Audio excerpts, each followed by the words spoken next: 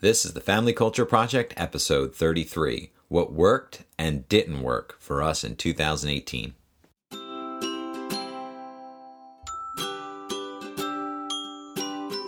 We're Carl and Kimberly Amici, and we're here to help you to live a life of purpose with the ones you love. And become the family you were meant to be.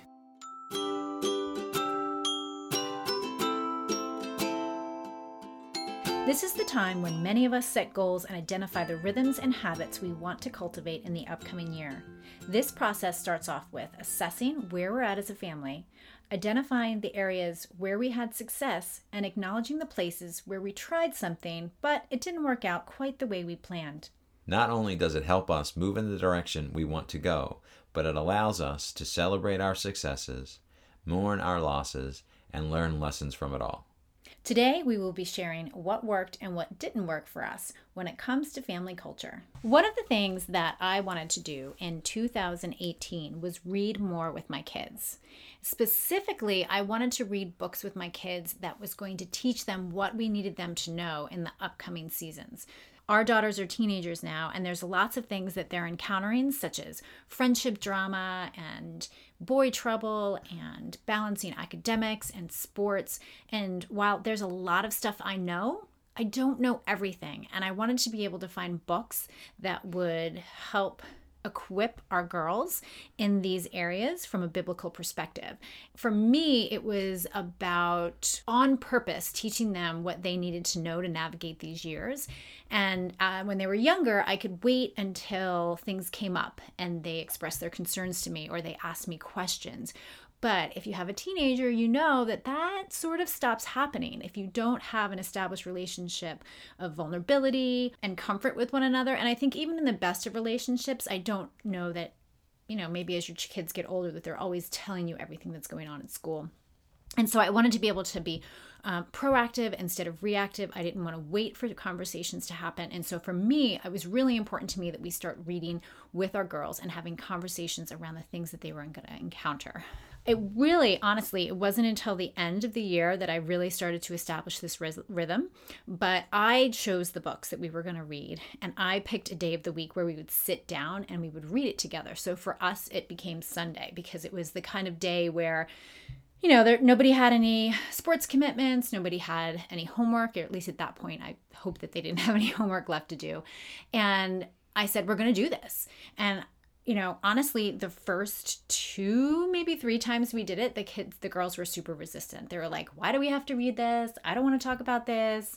Like, why are you doing this to us? They were like, none of my other friends have to do this. But I stuck with it because I was like, this is important to me and this is something that I want to do. And so I would say by week 3, they were sort of like, all right, let's just get this over with. By week 4 and even 5, I was seeing less and less resistance. And then I would say like the most recent time we did it, they were like, all right, let's get it. They still have a little bit of this let's get it over with attitude, but I see that they're paying attention and I see that they're engaging and they're even starting to ask me questions up until the point where they realize they're doing it. And then they're like, wait a minute. But they are listening and they're reading. And what we do is we sit in the living room and we take turns reading 2 to 3 pages. And I continually tell them, I said, this is something that we're doing. I'm committed to doing this. And if you want this to go quick, then let's just do it. Stop complaining and let's do it. And so that for me has been a huge success because number 1, I made the time. Number 2, I didn't give up when I was met with resistance, which is something that I've done in the past. Oh yeah, no, I think the consistency there, and this really ties in with the family values because we spend a lot of time going to lunches with the kids, creating those relationships with the kids. So even though these times are still awkward because you're talking about awkward topics for them, having that trust level, building that trust level, sticking with it. On that topic, or kind of on that topic, I wanted to talk about one of my successes with the use of Audible and also the library app that enables you to listen to books on audio. Audiobooks have been a great thing for me and Aaron this year because we've been utilizing it in the car, going to soccer practice back and forth, and getting through books that are really in the same vein as what you're reading with the girls.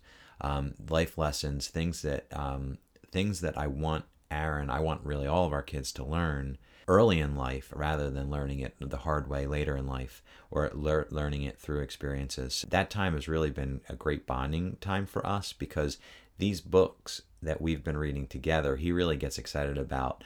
We were able to not only pause the book when he has questions and start talking through things, but at the end I ask him to summarize what did he think about the book, how did it impact him, what kind of things did he get out of it. It's been quite amazing, because it's just this dedicated time with him and I together. It really helps us make a stronger connection there. Our journey with reading and with the kids, it is a perfect example of, number one, how when something's important to you, you schedule it. Or number two, you look for opportunities that aren't being used to incorporate it, right? So, we live busy lives, and if we're not putting it on our calendar, it's not going to happen. But also there's lots of wasted time that I don't think we realize. And that's a perfect example of how we've taken time that could have been just wasted and could be just not fruitful, and really not only made it useful, but we have made it fun. So another thing that worked really well this past year for us was a personal victory, but it really did have to do with family culture. So last year, before the school year was over, I worked with a good friend of mine who also had a podcast to create a lot of the episodes that you heard over the summer.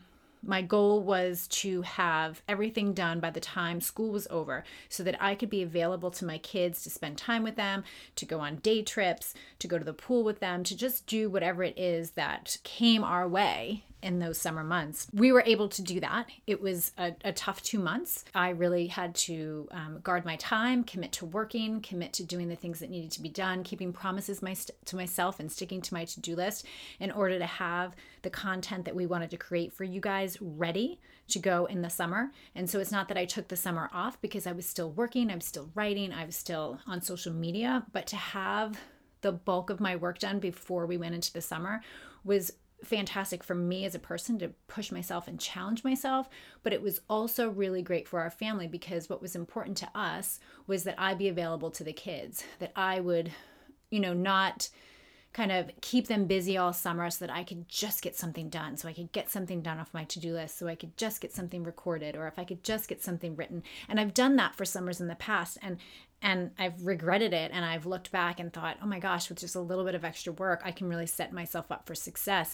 And I was able to do that, and I think that our family greatly benefited from it. I was able to spend a lot of one-on-one time with my kids. If the other kids were in camp, or if the other kids had play dates, I was able to lay aside some of the things that would have normally kept me back from spending time with them, and really invest in them, get to know them, talk to them, and spend time with them. Yeah, I think it was my observation on your ability to have a much more pleasant summer, I think was a direct result of that. And I think that included with Ava, since she was taking a class over the summer, just the discipline around what you were doing, and that you were to be able to spend that time with her, getting her into a routine. Mm-hmm. She was able to successfully get up early, believe it or not. A 14-year-old, 15-year-old getting up early every day to take and study the class on her own. Mm-hmm. and get through that, and successfully passing that at the end of the year was a great accomplishment for her. But I think you having some of that freedom in your mind and just in your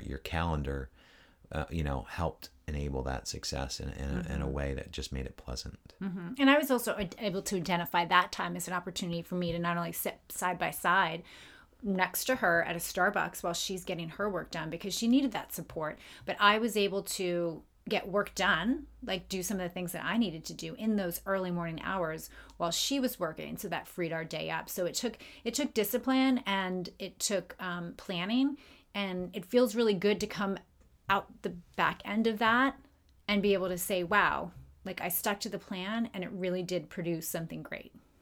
So one of the other things I think worked really well this year, at least it worked well once we started it in earnest this year. Or got back to it. I think we took a little bit of break from it over the summer. Was the cash envelope system. I'm initially resistant of cash. When you pay things electronically, it's harder to manage your budget, meaning that you more than likely overspend because you're not doing the math in your head.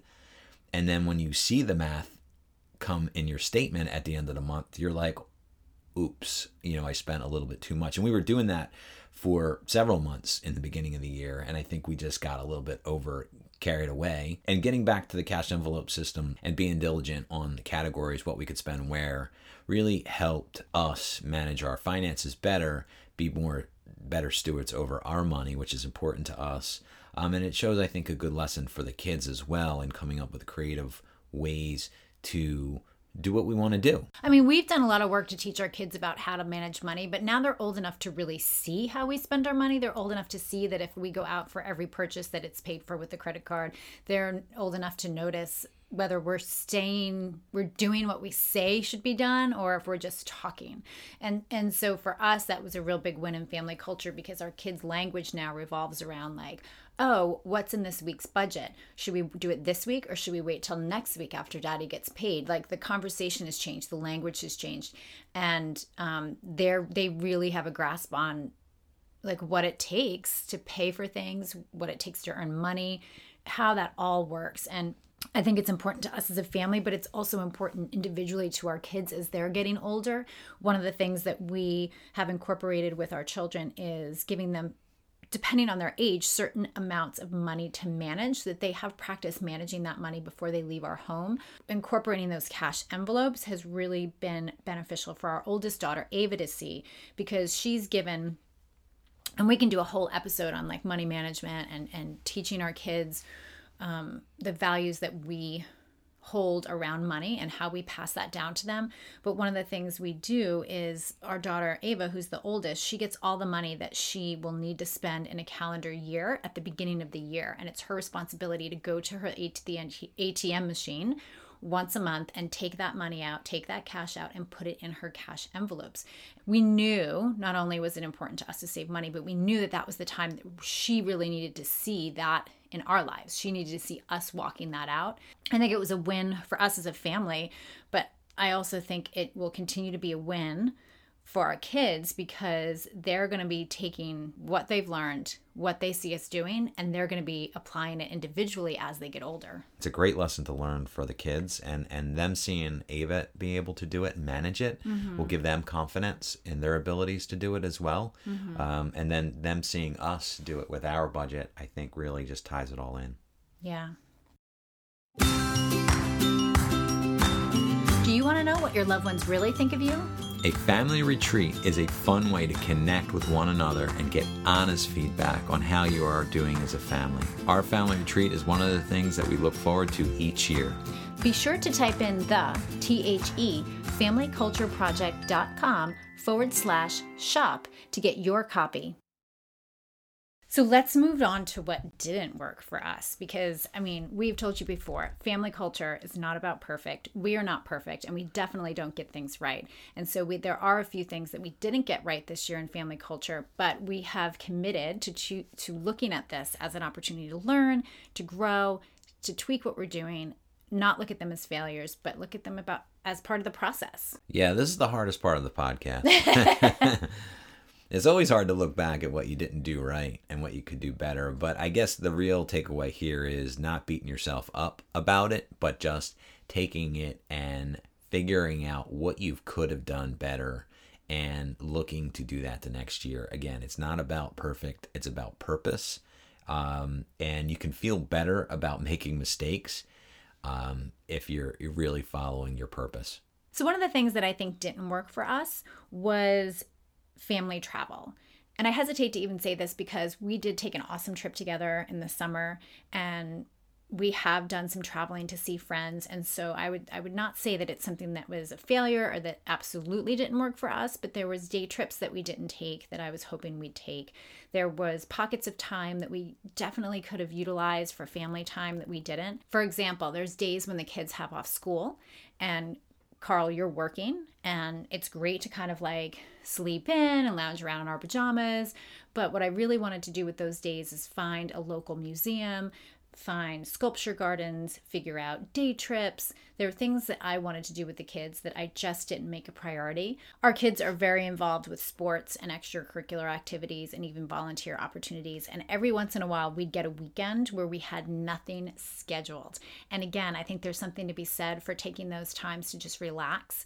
But we found ourselves sometimes in the middle of a weekend going, oh my gosh, I can't believe that we didn't realize that this would have been the perfect opportunity to go see grandma, or the perfect opportunity to go into the city, or the perfect opportunity, like these were the days that we were saying, oh, I wish we had more time to do X, Y, and Z. And then we would find ourselves in the midst of one of those weekends, and we'd be like, oh my gosh, this would have been perfect. And so whether it was a day that I had when the kids were off school, or a weekend where we were in between sports seasons, or miraculously something wasn't on the calendar and we had all the kids free, those are the days I want to be better at identifying in the future and doing something with.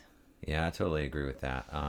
There's a couple of those things that you had on your list that I thought would really be fun to do, but we just got into that mode a couple times, and we just kind of missed the opportunity by probably just an hour or two or three. It was just been too late to get there and experience what we needed to experience. But then you're kicking yourself in the butt because, we could have gone there. We could have done that.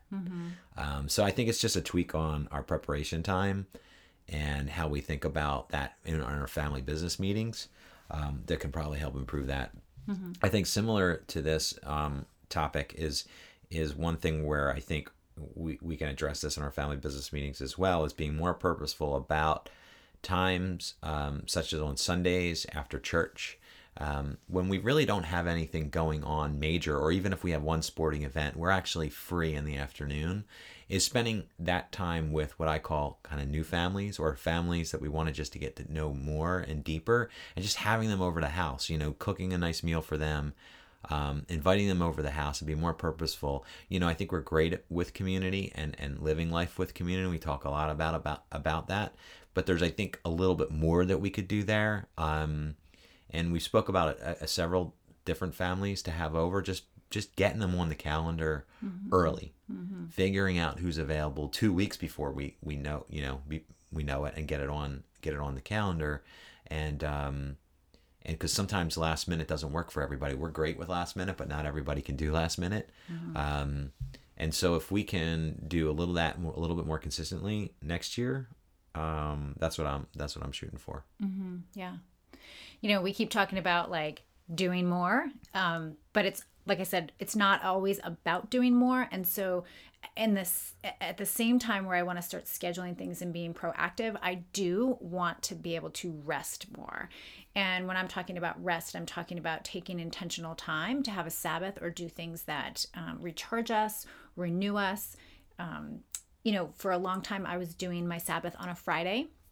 So the kids would know that when they came home from school on Friday, that there was no chores that had to be done. We could sit around and we could play games. We could watch TV. They typically didn't have homework. We could order in. We really were protecting that time as a time to just let our hair down and relax and enjoy each other's company without an agenda and without something to do. And I haven't completely done away with my Sabbath practice, but I see we're like a little bit over time that busyness has eaten in. And for me, it's something that I personally need to get back to, but it's also something that affects our family. I want our kids to know that they can have fun, that they can do things with intention, but then they can also rest with intention. They can also carve out times where like nothing's expected of them, and they just get to relax, and they just get to try new things and discover what makes them happy. And where there's no pressure to perform. And so, I want that for my children, and I want them to know how to balance rest and productivity. I want them to know how to balance, trusting God with their time and with the things that they need to do, but also to work hard towards what they've been given to steward. And so I think it's important for us personally. So it was an area that I don't think I was super successful in, that I definitely want to bring back in 2019. But again, just like the money, what we do will trickle down to them. And if I want to see that in my family culture, it's something that I have to be more consistent of. And I have to also let the kids know what we're doing and explain to them why we're doing it, so that they can understand why it's important. Yeah, I agree on that one. The Sabbath is something that is biblical, and it's there for a reason. We don't consistently take the time that we should, and when we do it, you can see that it has a positive impact. So despite the fact that we're saying fit more in and fit more in, but we're also saying fit more rest in. So that's always the challenge. And that leads us to one of the other things that didn't work that well, which is a couple home projects that we wanted to do that we really didn't get to do last year, which was the locker room in the basement. I would say the photo albums, which has been on your list forever. the podcast room that we're in right now, and making it a little bit more cozy than it is. And just trying to make priority for those things within a budget, right, to get those done, but making some improvements in those areas. And of course, that really speaks to family culture as well, because these are all things that kind of improve the experience in the home. We feel that is important. So those are just a couple other things. Yeah. And it's a classic case of not scheduling it, but also I think my hesitation to start any of these projects was I felt like it all fell on my shoulders, but in reality, it's perfect opportunity for me to get the kids involved and to make an experience fun. Because if our kids feel like they are a part of something bigger than themselves, if they feel like they're a part of making our house a home, if they're involved with creating spaces in our home that are useful, then it just cements their value and worth as a part of our family. It reminds them that they matter, and that their help makes our experience what we want it to be. And so not only is it just about scheduling, but it's about, using that as an opportunity to just continue to pull our kids into our experience and what we create for ourselves. That's a great idea, because I think you guys can do that all while I'm at work. And so one more thing that I do want to mention is that, even the things that we got right, or even the things that worked, rather, is what I should say, the things that worked for us and the things that didn't work for us. Each of those decisions that we made, and every time we did something, we had to choose our values and what we wanted our family to be known for over the things that were easy. And so there was a couple areas this time where we definitely had conversations as we were deciding whether or not we would do something that said, okay, so what does our family stand for? What are our values? And this decision, what decision are we going to make based on that? So, like, for example, one of the things that I really wanted was a ping pong table in the garage. Now, we did have big visions of cleaning out the garage and making like the perfect space for the table. It's kind of good. That did not happen in the spring. The spring came and went, but then in September, our son came across a ping pong table that was free. And so he came home and he said, they put our name on it. They saved it for us. Mom, we have to go pick up this ping pong table. And part of me was like, we're not ready for it. We didn't do what it took to clean out the garage. You said, don't we have enough stuff?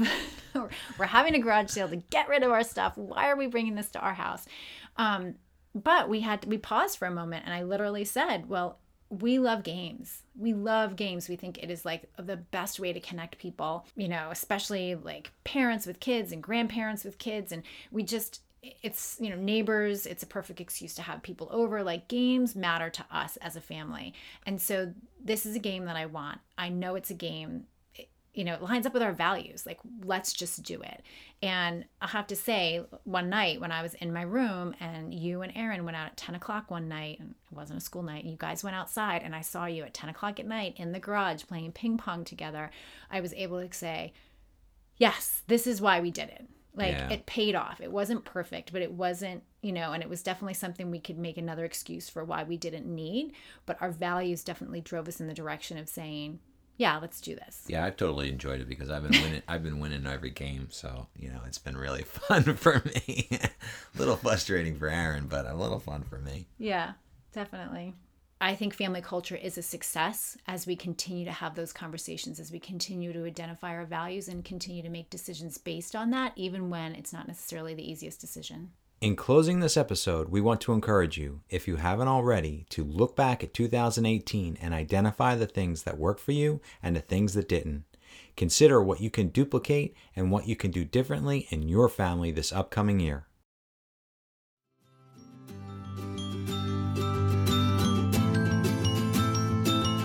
If you've been enjoying the show, we'd like to ask you for a favor. Would you be willing to leave a short review in iTunes? We're passionate about helping families thrive, and reviews help families find us. We really appreciate your support. Remember, family culture is not about perfect, it's about purpose. To learn more about the Family Culture Project, go to thefamilycultureproject.com.